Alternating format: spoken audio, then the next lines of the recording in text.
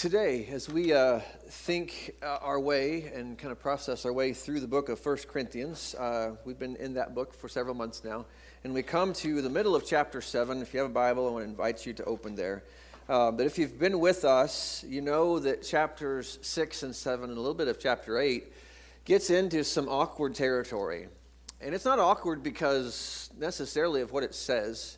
It's just awkward because our experience of life sometimes doesn't measure up to the things that we read or the things that, there's things that, my life falls short of that. And there's always an insecurity in us when we read God's word and it says this is what God's will is. And then we read our lives and we think this is not what my life is. And there's a tension there. And so chapter 6 and 7 is very much focused on sexuality, sexual ethics, marriage, singleness, all of those things. And again, those get into some of the most tender parts of our life, deep within us. And so as we have done so, it has been my prayer that we have approached these themes with tenderness, never trying to cast stones, never trying to be holier than anybody else, just realizing that we are all fallen, we are all broken, we all wrestle with these things. And so it's my prayer that as we look today at this theme of marriage and divorce and the things that Paul writes about, that we continue that theme. And I hope that you hear it that way as we present it. And so if you would describe marriage in a word or two, I wonder what words you would use. Some of them might be a list of beautiful words. Some of them might be a list of not so beautiful words, right? Because marriage is one of those places that we have the Hollywood media-produced ideal, right, of happiness, fulfillment, you complete me, as we looked at last week. But most of us, if we're honest, we wrestle with the reality of this is what this is, right? This is a struggle. On my desk, I keep two pictures of my wife and I. One is on a mountaintop. We were at a retreat last year and got to snap that picture. The second is my wife with the sexy beast on the beach as well, from a vacation we took not long ago. And that's me, in case you're wondering who that was. That wasn't some other man. It was me, but that was sarcasm. But I look at those pictures from time to time, and I think, wow, those were wonderful, wonderful moments, right? That's what maybe what I think marriage is, right? It's wonderful, quiet places on a mountaintop. It's beautiful scenes on the beach. It could be those things, and it should be. Hopefully it is some of those things. But sometimes marriage is like Friday morning was. You're sitting on the side of Highway 54, not too far from ice cream for ice cream, with a flat tire. It's pouring rain. We can't get the tire changed, having to wait on people to come help us, and I'm soaked and I'm grumpy and I'm tired. It's 5 o'clock in the morning because we wanted to beat the traffic and get out there before all the crazies on Highway 54. And maybe that's what marriage is, right? It's the struggle, it's grumpiness, it's working through all the frustrations and struggles of life and not always doing that so well. It can be all of those things. And so when we walk through the Bible, a Bible book, especially like 1 Corinthians, I appreciate doing this because sometimes if I set the agenda of, we're going to look at relationships and things, and I set the agenda of what that would be, I may not include this passage we're going to look at today because it's kind of awkward. It's a little uncomfortable with some things it says. But when you just walk through a book from beginning to end, inevitably God sets the agenda, and he asks us to talk about things and look at things that aren't always comfortable for us, and that's okay. Because if we always approach our faith just wanting to talk about the comfortable things, we're really not approaching God on his terms. We're coming to God on our terms. And so he invites us today, I think, to come to a theme that's relevant for all of us. And this whole chapter, again, as we looked at last week, we introduced this chapter where Paul highlights the beauty and the awesomeness of the single life. He also highlights the beauty of marriage and the awesomeness of that. And he says, you know what, God is in both of those things, and both of them are blessed by God and used by God, and they're just wonderful things. And so whichever place you find yourself in, give yourself fully to that. And so last week, we looked a little bit of the singleness, and next week we're going to come back at the end of the chapter where he talks more about that. But today, in the middle of this chapter, he kind of focuses in on the marriage part of this and some issues that, again, they had asked Paul that, hey, we've got these questions that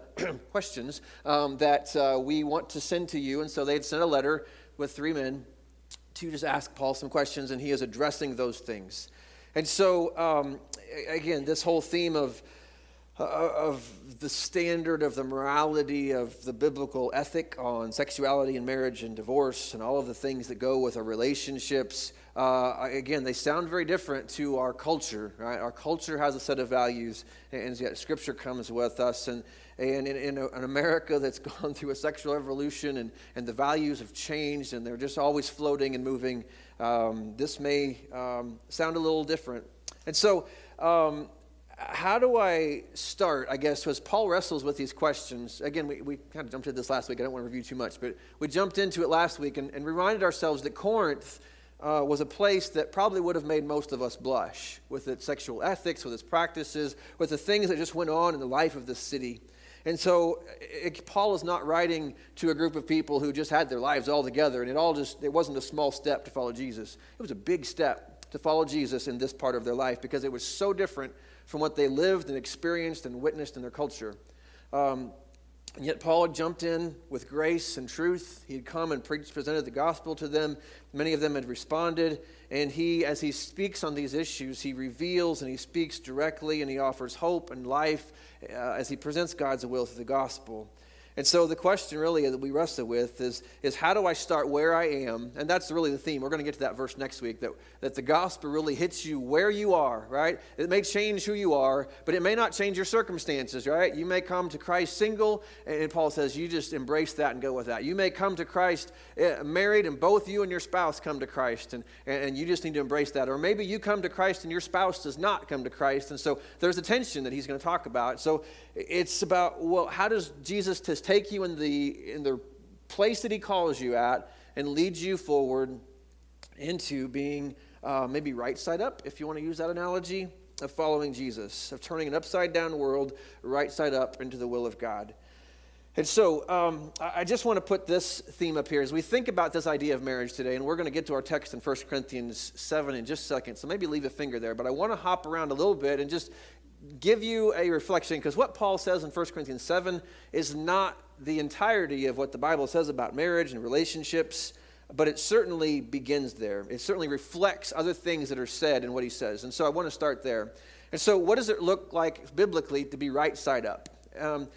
I just think whenever the Bible talks about marriage, it does so in a high and holy and happy standard. And that's what I think when you read through your Bible, and the Bible brings up the theme of marriage, most often when it's taught, when it's preached, when it's presented to us, marriage is presented to us as a high standard, a holy standard, and a happy standard. And so when you read your scripture, that's part of that tension that we feel. And we'll get to that part in a second, but I just wanted to think about that. Think of the higher standard that the Bible presents to us. As you read your scripture and you read some of the things we're going to read today, or you go back to Genesis chapter 2 even, where marriage is introduced in the creation story. In Genesis 2, you find this account, that the Lord God said, "It is not good for the man to be alone. I will make a helper suitable for him." And now the Lord God had formed out of the ground all of the wild animals and all of the birds of the sky. And he brought them to the man, to Adam, to see what he would name them. And whatever the man called each living creature, that was its name. So the man gave names to all the livestock, the birds in the sky, and all the wild animals. But for Adam, there was not found a helper compatible to him. And I like that phrasing. This is the New King James, I think, version that uses this translation, or this version, this wording, I should say. For Adam, there was not found a helper comparable to him. And the Lord caused a deep sleep to fall on Adam, and he slept, and he took one of his ribs and closed up the flesh in its place. Then the rib which the Lord God had taken from the man, he made into a woman, and he brought her to the man. And Adam said, and Adam kind of breaks into song as he sees Eve for the first time. "This is now bone of my bones and flesh of my flesh. She shall be called woman." Now I'll pause there. Every time I read this passage of Scripture, I think of my friend from Bramer, Missouri, northern Missouri, who was kind of a hick, a great guy. I loved him to pieces. He lived in our dorm. But whenever he kind of put the redneck version on this word, he didn't say woman. He said it probably captures the idea that this is, whoa, man. That kind of emphasis that she shall be called, whoa, man, because she was taken out of me, and she is like me, and she is someone compatible, comparable to me, right? Everybody else had their things out there, but this is one like me. who was not me, but who is comparable and compatible to me. And then Moses teaches this, that therefore a man shall leave his father and mother, be joined to his wife, and they shall become one flesh. And they were both naked, and the man and his wife were not ashamed. And so you get this picture of this safe, beautiful, intimate union that takes place. This, again, a high standard of what marriage is pictured to be in Scripture. The whole idea of corresponding to him, or the idea of a rich word that means set up against, opposite from, but compatible with. They fit together, not just physically, but in every way, right? She is not just like him, but she corresponds with him. So there's this mutuality of who they are. And again, he breaks into song as he realizes who she is and his attraction to her. And then there's the word bond. It's the word joined, I guess, in the scripture we read there.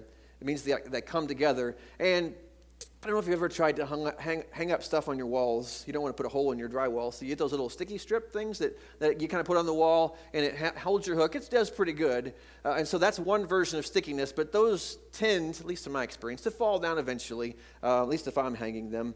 But then I want you to picture the idea of super glue, right? You ever get your fingers super glued together? And it's not a pleasant thing, right? It rips the skin off. There's a bond that is stronger than that little sticky strip that just pulls off with a little jerk. The super glue is on your fingers for a long, long time, right? That's more of the picture of this word bond. It is a close, intimate, strong bond that is created. And so he says, when you find a corresponder, you leave the family unit and you start a whole new family unit. And you are one with this person, and it's supposed to last the rest of your days. And again, there's the picture of no shame in Genesis 2. There's intimacy. There's closeness. There's nothing to fear in that relationship. Okay, there's beautiful high standard. And so when marriage is right in Genesis 2, it is a beautiful, God-given, physically intimate, emotionally, spiritually intimate experience in which sexuality is protected in the bonds of marriage. It is to bring us delight. It is to bring happiness to us. And again, it is protected and sheltered in this union, okay? So there's this beautiful high standard of what this is supposed to be. And you keep reading in Scripture, and you find Jesus shows up so many years later. And Jesus came into a world that wasn't experiencing that high standard of marriage. In fact, they're struggling. And they're finding all kinds of reasons to divorce each other and to leave each other. And so the Pharisees had this running debate of a list of reasons that you could divorce your wife with.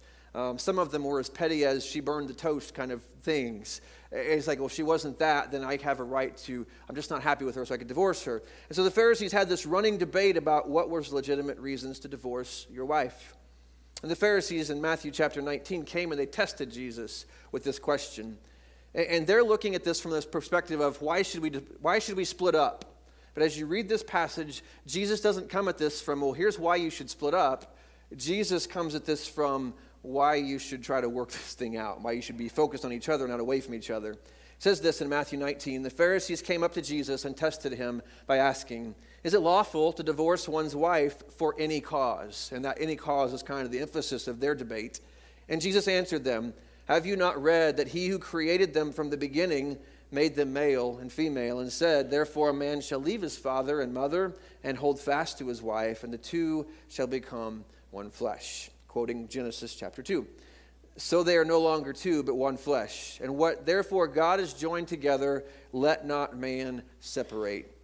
And they said to him, why then did Moses command one to give a certificate of divorce and send her away? Again, note their emphasis on we're looking for reasons to split here. And then Jesus answered with this different approach and different attitude. And he said to them, because of your hardness of hearts. He talks about there's an issue inside of us. Because of your hardness of heart, Moses allowed you to divorce your wives. But from the beginning it was not so. And so I say to you, whoever divorces his wife except for sexual immorality and marries another commits adultery. Again, he raises that standard really, really high, an uncomfortable level for us. And if we're honest when we read that passage, a high standard. But it wasn't just a high standard, it was a holy standard. It was a holy standard that marriage wasn't just about you and me. God always wanted to do something bigger, to display who he is through marriage. Ephesians 5 is a beautiful example of that. Ephesians 5 is this beautiful passage where Paul talks about this beautiful thing that's supposed to happen when a husband loves his wife and a wife respects her husband. And there's this beautiful, intimate thing as they do this, but it's not about them necessarily. It's a bigger thing. This is what he says in Ephesians 5:32. Therefore, a man shall leave his father and mother, hold fast to his wife, and the two shall become one flesh. Again, going back to Genesis 2, this mystery is profound. And I'm saying that it refers to Christ and the church. And so Paul makes marriage a holier thing, right? It means it's not just about two people making it through their days. It's about this picture that this ought to reflect a bigger reality of Christ and his church. And so, however, let each of you love his wife as he loves himself, and let the wife see that she respects her husband. Again, in the verses before that, he has called husbands to lay down their lives in service and sacrifice and love for their wives, and for wives to respect and to love their husbands as the church does Jesus. And so marriage shows the gospel. It's this holier thing, right? It's this thing that paints a bigger picture in a lot of ways. Now, we are created by God for relationship with God, and we are turned from this and sin, and yet God makes a way in this whole redemption story. That marriage is again, it's about us, but it's a bigger thing than just us. And so it's a higher standard, it's a holy standard, but it's also a happy standard. It's meant to be a place for happiness, not a superficial cotton candy happy, but a deep-souled happiness, satisfaction is supposed to take place. And I can show you several places, but two references, I guess. When you read Jesus and his parables, just go through and look at the times Jesus uses the imagery of a wedding feast to describe the coming kingdom. He continually, when he wants to talk about what's it like to have Jesus come back and all of God's people gather together, it's like a wedding feast. Then the book of Revelation, chapter 21 and 22, uses marriage imagery to describe the second coming of Christ, where the Christ, the groom, comes to the earth. He may come to the church, who knows? But it comes to earth to get his bride. And it's this picture of this great celebration that erupts, and there's happiness, and there's joy, and there's fulfillment in all of this. And so there's this higher standard as you read the story of marriage in Scripture. And there's this holier picture that's pointing to something bigger than ourselves. But there's this happiness and satisfaction that ought to be found there as we love and respect one another. And so that's the Scripture's portrayal of that. But then you get to Genesis chapter 3. Where Genesis 2 keeps being quoted, but Genesis 3 is the reality in which we live. And if you know that chapter, you know that that's where sin enters into the picture. And all of a sudden, the safety and the intimacy that Adam and Eve experienced before their sin, now after their sin, it's gone. Now there's shame. They realize they are naked, and that's more than just a physical thing. You see everything about me, so they cover themselves, and there's shame in that, and there's fear, and there's blame, and there's sin, and there's competition with each other, not working togetherness. And so throughout the rest of Genesis, you begin to see this ethic just unraveling, and sexual sin and immorality, among many other things, it just fills the pages of Genesis. A lot of destruction is done to the value of people's lives. There is no protection. There's no more shelter for the vulnerable. Great harm comes into the lives of people because this safe, beautiful thing has just been ripped wide open, and it's made into something selfish and ugly as we continue through the pages of Genesis. And so you and I live in a Genesis 3 world, right? We have this standard, this higher and holy and happy standard. We have this picture of what could be, and we're drawn to that in so many ways, but yet we live in a Genesis 3 world. And so while that is the standard, here's our struggle. I think for most of us in our practice, marriage and relationships, but marriage in particular, is often a sinful and painful and heavy struggle for a lot of people. Now, you may have found the ideal, right? You may have found that in your marriage, and that's wonderful, and I applaud that, and I'm happy for you. But from my experience, most people wrestle with this relationship. That's a struggle because we are now sinful people. We are broken people. And it's painful because we hurt each other and we do things to hurt each other, sometimes intentionally. It is heavy There are a lot of things that we wrestle with as we journey through life together and try to do this thing and play this out. And so our sin and the pain that we struggle, our own pain, we inflict pain on each other. There's this heaviness of struggle, all right? I don't usually lead with this in my premarital counseling part, just for the reference. I don't want to break the ideal of some young couple who's got the high ideal, but this is reality, right? It's not long before that happy young couple is face to face with the sin and the pain and the heaviness of making that relationship work. And so we don't live in an ideal world. We don't live in Genesis 2. We live in a Genesis 3 world where sin has shown up and done great damage to all the things that God created and valued. And Genesis 3 and following, again, shows the fall of humanity into sin and all the things that came. And so this picture of unity, of holiness, of safety that was created in the beginning is now gone. And it is replaced with this fallen, broken people who are inflicting their own fallenness, their own brokenness on one another. And that is seen marriages in the Bible, and that is seen as we strive to live out marriages even today. Every wedding has vows to it, and those vows are usually beautiful words. I take you to be my wife or my husband. I have and to hold from this day forward. I promise to love you in sickness and health. And all those nice words, they're beautiful words. But we probably should include some more words in those words. They probably should include the words, will you take me, a major sinner, and be stuck with me, a major sinner, the rest of my life? Because I'm going to say things that are going to hurt you. And I'm going to fail to do things that would have encouraged and supported you. I'm going to fail you at every turn. Will you take me as that? And not just me. The bride has to say it too. It's a two-way thing. We both come broken and fallen, and we bring that together, and now we wrestle with the sinfulness and the painfulness and the heaviness of this struggle. And so there's this high standard, and yet so oftentimes we find ourselves in the struggle of life. And so I put that before us because I think that helps us as we read 1 Corinthians 7 and following. I think that's in the background of what Paul is about to write, okay? That was just our introduction. I'm just kidding. We'll go fast through the rest of this. But that introduces, I think, as you read 1 Corinthians chapter 7, verse 8 and following, I just think with that in the back of your mind, this helps us, I think, as we figure this out a little bit. So let's read through this text and see what it says to us. 1 Corinthians chapter 7, verse 8. We're rewinding a couple verses just to get some momentum into what we're talking about today.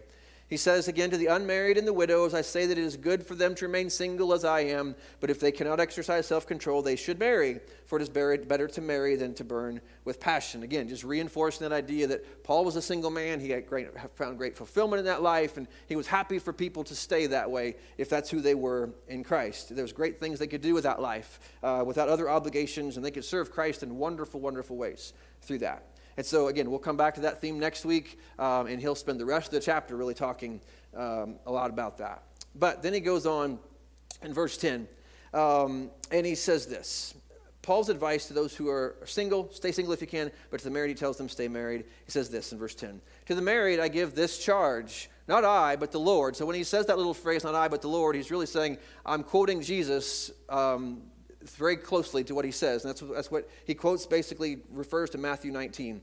The wife should not separate from her husband, but if she does, she should remain unmarried or else be reconciled to her husband. And the husband should not divorce his wife. So again, that desire for unity and oneness, just working at that with all of your heart is behind that. Paul gives an unvarnished, unqualified teaching to stay married the best that we can. That's the goal. Now again, the reality is there, right? We know we live in a fallen world, and sometimes things happen and failures come and unfaithfulness happens and all those kind of things. But the goal is always, I want this to work. The thing that honors God most is that when we stay together and we honor him through the ups and downs of life, that should be our aim. Now, he doesn't mention, again, some of those exceptions we looked at in Matthew 19 of unfaithfulness, infidelity, those kinds of things that create not a demand for divorce, but certainly create the opportunity that this oneness has been broken. It can be restored through repentance and trust being rebuilt over time. Those things can happen, but certainly Jesus understands that oneness has been broken. And so, again, as Paul walks through there, Paul, again, referring to the standard, right? Always mindful, though, as we get into what's coming next, that there is this painful reality. But sometimes the reality is so real that we lose the vision of the standard, that we forget this is what I'm aiming for, right? This isn't easy, this isn't going well, but what's my goal? Is my goal to just escape, or is my goal to, hey, I want to make this work the best I can, if possible, right? So many people have been in these situations, and when you read words like that, you've experienced the pain of divorce, and those words sting a little bit, and I understand that. Because divorce is one of the most painful, someone uses the word vandalizing, soul-wrenching things that a person can go through. It is that part of your story, and it just goes with you. And again, I love what Romans 5 says. It says, where sin abounds, grace abounds all the more. And so I think not just about marriage, especially if you read like the Sermon on the Mount, Jesus is always really good about taking a standard that's always been in the Bible and raising it even higher. You think, well, how in the world could I live out the Sermon on the Mount? I can't do that. And certainly marriage was certainly one of those things that Jesus taught on, and he seems to raise it so high. In fact, if you keep reading in Matthew 19, they come to Jesus and said, well, if that's the standard, then we shouldn't even get married because we can't do that. And maybe Jesus was always raising that standard so high to point us to the reality that we can't do this ourselves. We need him. We need his help because we need his grace to abound in our life to help us do what we could never do ourselves. And so there is hope. No matter what our story is in the past, God is not done with us. God does not reject us. Divorce is not the unforgivable sin. And as we walk through Scripture, we see that God uses broken, struggling people with things in their past. And maybe it was you, maybe it was not you, maybe it was just things that happened. And so you have to stare at this, though. I think there is something healthy, though, about saying, God, this didn't go how, it doesn't match your standard, and it didn't match my standard. I don't think I've ever sat with a couple having done their wedding, and you sit down and talk about their wedding and what they want it to be, or their marriage and what they want it to be. I never had somebody said, well, we want to be married about 2 years and just hate each other at the end of that and just really divorce. That's our goal, right? Nobody starts off with that goal. We all believe the standard is a good and beautiful thing. But it's the experience of that we struggle through our sinfulness and our pains, our family histories, the heaviness of that. All of those things come to bear. And sometimes things end up in a painful place. So Paul encourages them, if you aren't married, if you're single, celebrate that. If you're married, stay married. And then finally in verse 12 and following, he speaks to another situation that they were asking questions about in Corinth, because you had people, Christianity was a brand new thing, and oftentimes one spouse would respond to the gospel and the other one would not. So what do we do with that? Back in chapter 5, Paul talked about you got to separate yourself from the unholy things and unholy people. And so they may be asking, well, should I separate from my spouse if they're not a believer and I am a believer? And so he addresses that. To the rest I say, I, not the Lord. And this is Paul kind of unpacking greater thinking. He's not quoting Jesus here. He's using apostolic authority to say this is what I believe Jesus would have us to do. To the rest I say, I, not the Lord, that if any brother who has a wife who is not an unbeliever, and she consents to live with him, he should not divorce her. And if any woman has a husband who is an unbeliever, and he consents to live with her, she should not divorce him. For the unbelieving husband, he goes on to say, is made holy because of his wife, and the unbelieving wife is made holy because of her husband. Otherwise, your children will be unclean, but as it is, they are holy. And so he just emphasizes the idea, you may live in a situation where your spouse is not a believer, and he just says, hey, that's not a reason, just because you have a difference of opinion on Jesus, to walk away from that, because you may have a redeeming effect, a sanctifying effect, not only on that spouse, but on your children as well. So he says, don't underestimate or miss the opportunity for you to be a light and a witness in that situation. But then he says, but if the unbelieving partner separates, let it be so. In such cases, the brother or sister is not enslaved. God has called you to peace. For how do you know, wife, whether you will save your husband, or how do you know, husband, whether you will save your wife? Paul is assuming that God is at work in all of these things.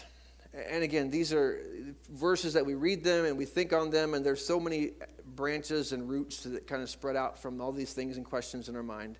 But when you see those words sanctify and holy in these verses, usually those are meant to talk about our standing before God, that I'm holy before God, or I'm sanctified before God. And that's exactly what Paul is doing here, is that your presence in another person's life as a Christian ought to have a sanctifying or holy effect on them. They may not ever respond to Christ, but you are a light. You are salt in that situation. You are a witness in that situation that bleeds out into that home as a light on a hill does. And so he encourages them, if there's an unbeliever, you should stay in that environment if they will have you. And there's a lot of hope there. They aren't just running the other way from Jesus, that there may be something that you will say, do over the course of time that will make a difference for them. The librarian at my college for so many years lived with a good man, a wonderful man, but he just wasn't a believer in Christ. He never saw his need for that. And I don't know, it was decades that they just did great. She did her thing with church in the college that we went to, and yet I'll never forget the time when he finally made that decision and was baptized into Christ. And there was this beautiful celebration. And again, her faithful presence in that situation over all those years, finally a switch was flipped, and he saw his need for Christ, and he has been a faithful servant ever since. And so, but he says, if they do leave you because of Jesus, let them go. You're not bound in such cases. And again, those are easy words to write and heart-wrenching verses to experience, right? And so Paul understands that. He's answering a question, but he says, live in peace, and that peace is rooted not in the harmony of a relationship, but that peace is rooted in a connection with Christ that we have. And so he says, you're going to have to trust in Jesus in that moment to find your peace there, because your circumstances are probably going to be uncomfortable and hard. And so I just want to encourage us with that passage, with the mindfulness of the standard, of never allowing ourselves to say, you know what, that standard is old-fashioned, outdated, doesn't matter anymore. God still has that standard for us. But also being humble to the experience of life, that, man, life is hard. And we bring our sinfulness and we bring our brokenness and we bring all of our stuff into that. And sometimes those things just, it doesn't go very well. And so I just want to finish, I guess, with this. I listened to a thing this week that just made me come down to this. In our practice, I'll finish this with this point. Marriage is often a sinful, painful, and heavy struggle, and so we need the help of a strong Savior. We need the help of a strong Savior. I do, you do. And the old acronym or a picture that marriage is not a marriage of two people, but a great marriage is a marriage of three people. It's you and me and Jesus. And when that is the reality, the opportunity to live to and experience the standard of God for what he wants marriage to be certainly ought to be more attainable when we're both seeking after Jesus in humility and bringing our sinfulness and being transformed in our sinfulness to him, bringing our pains and our hurts from the past and all that we bring, the heavy struggles, we share them with him, and we are a better partner for that. David Platt once said this as he went through this passage of Scripture and just trying to think, how does this apply to all of us? And I would just share these just as we finish here. Number one, if you're single, maximize your singleness to spread the gospel. Make the most of that for God's glory. Number two, if you are married, love your spouse in a way that portrays the gospel. Again, both singleness and marriage have a higher purpose to them, right? It's not just about me. There's a picture of the gospel at work here Paul reflects on. And so what is one step that you can take today to love your wife or to love your husband or respect your husband as Christ in the church, and that playing that out? So what's one thing you could do in that? Number three, if you are considering divorce, remember the power of the gospel. Remember that. I know it's hard. I know we find ourselves in hard and difficult, heart-wrenching places. But don't ever forget the power of the gospel if that's where you find yourself now. Number four, if you are divorced for a biblical reason and single, rest in Jesus in your singleness or possibly in a future marriage. If you are divorced for an unbiblical reason and single, he says this, repent and rely on Jesus to glorify God in your singleness. And that's not about your worth. It's about just, Lord, this is where I've come. I recognize it just in all my life, I don't meet the standard, and this didn't go the way I wanted it to go, and I'll repent, and I'm sorry for that, and I just need your grace, especially in that area that is so hard and broken in my life. And number six, if you are divorced for an unbiblical reason and married, repent and reflect the gospel in your current marriage. And so again, all of those point to the idea that I need the help of a strong Savior no matter where I'm at in this journey, what my story has been. I need Jesus to be my best, to live up to this picture of a holy and a high and a happy standard that Christ and the Bible present to us in this. And so today, again, I understand this falls in many different situations. My heart for this is that no matter where you find yourself today, may you be drawn to Christ, who helps and who encourages and gives us all that we need to make the most of where we are right now and to deal with where we are right now. May we turn to him. May we recognize our need for him. May we recognize our own sinfulness before another human being. Be willing to admit that humbly and say, God, I need you to help, and I just need you to work in my life in these situations. And so let's pray together as we finish today. Our Lord and our God, we thank you for your words, even words that are hard and they confront us, maybe challenge us, or are just difficult to read. I thank you, God, for your grace. It's easy sometimes when we can read the parts of the Bible we think we're doing well. But all of us stand before your holy standard in some way, shape, or form in our life, and we fall far short. And so, Lord, today we come, husbands and wives, or single, whoever may we be in this room today, we come humbly, recognizing that we all bring our sinfulness and our weaknesses and our faults and our struggles into our relationships. And so, Father, would you just help us to pause on a regular basis, to bring our lives before the mirror of your word, to hold ourselves up and to allow it to point out areas of immaturity or areas where maybe we learned habits from our youth or areas where we fall short in our words that we say or the attitudes and motives of our hearts or the actions we do or the things that we're not doing that we need to be to show love to someone else. So, Father, help us day by day to reflect our lives upon your word and to allow that to change us day by day. And as we are changed, may we be better equipped to love and to serve not only you, but those that you have put in our life. So, Father, we come humbly today asking. I recognize that these words can land in a heavy and a hard way, and so I pray for grace and hope and comfort for those whose story has found an ending in a struggle or through divorce or through being abandoned or just whatever that may be.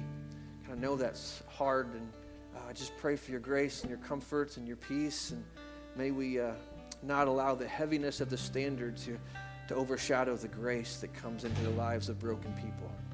And so we just come asking for that today, seeking that today, Father. And so we come and put ourselves before you in that way. I pray for marriages in this room, for those who are in that situation, especially today. Father, I pray for husbands to love their wives. May we be done with pride. May we be done with selfishness. May we be done with just wanting it to be about us. And may we learn from Christ to be the servants, to put the other above our own wants and needs, and to be happy to surrender ourselves for our wives.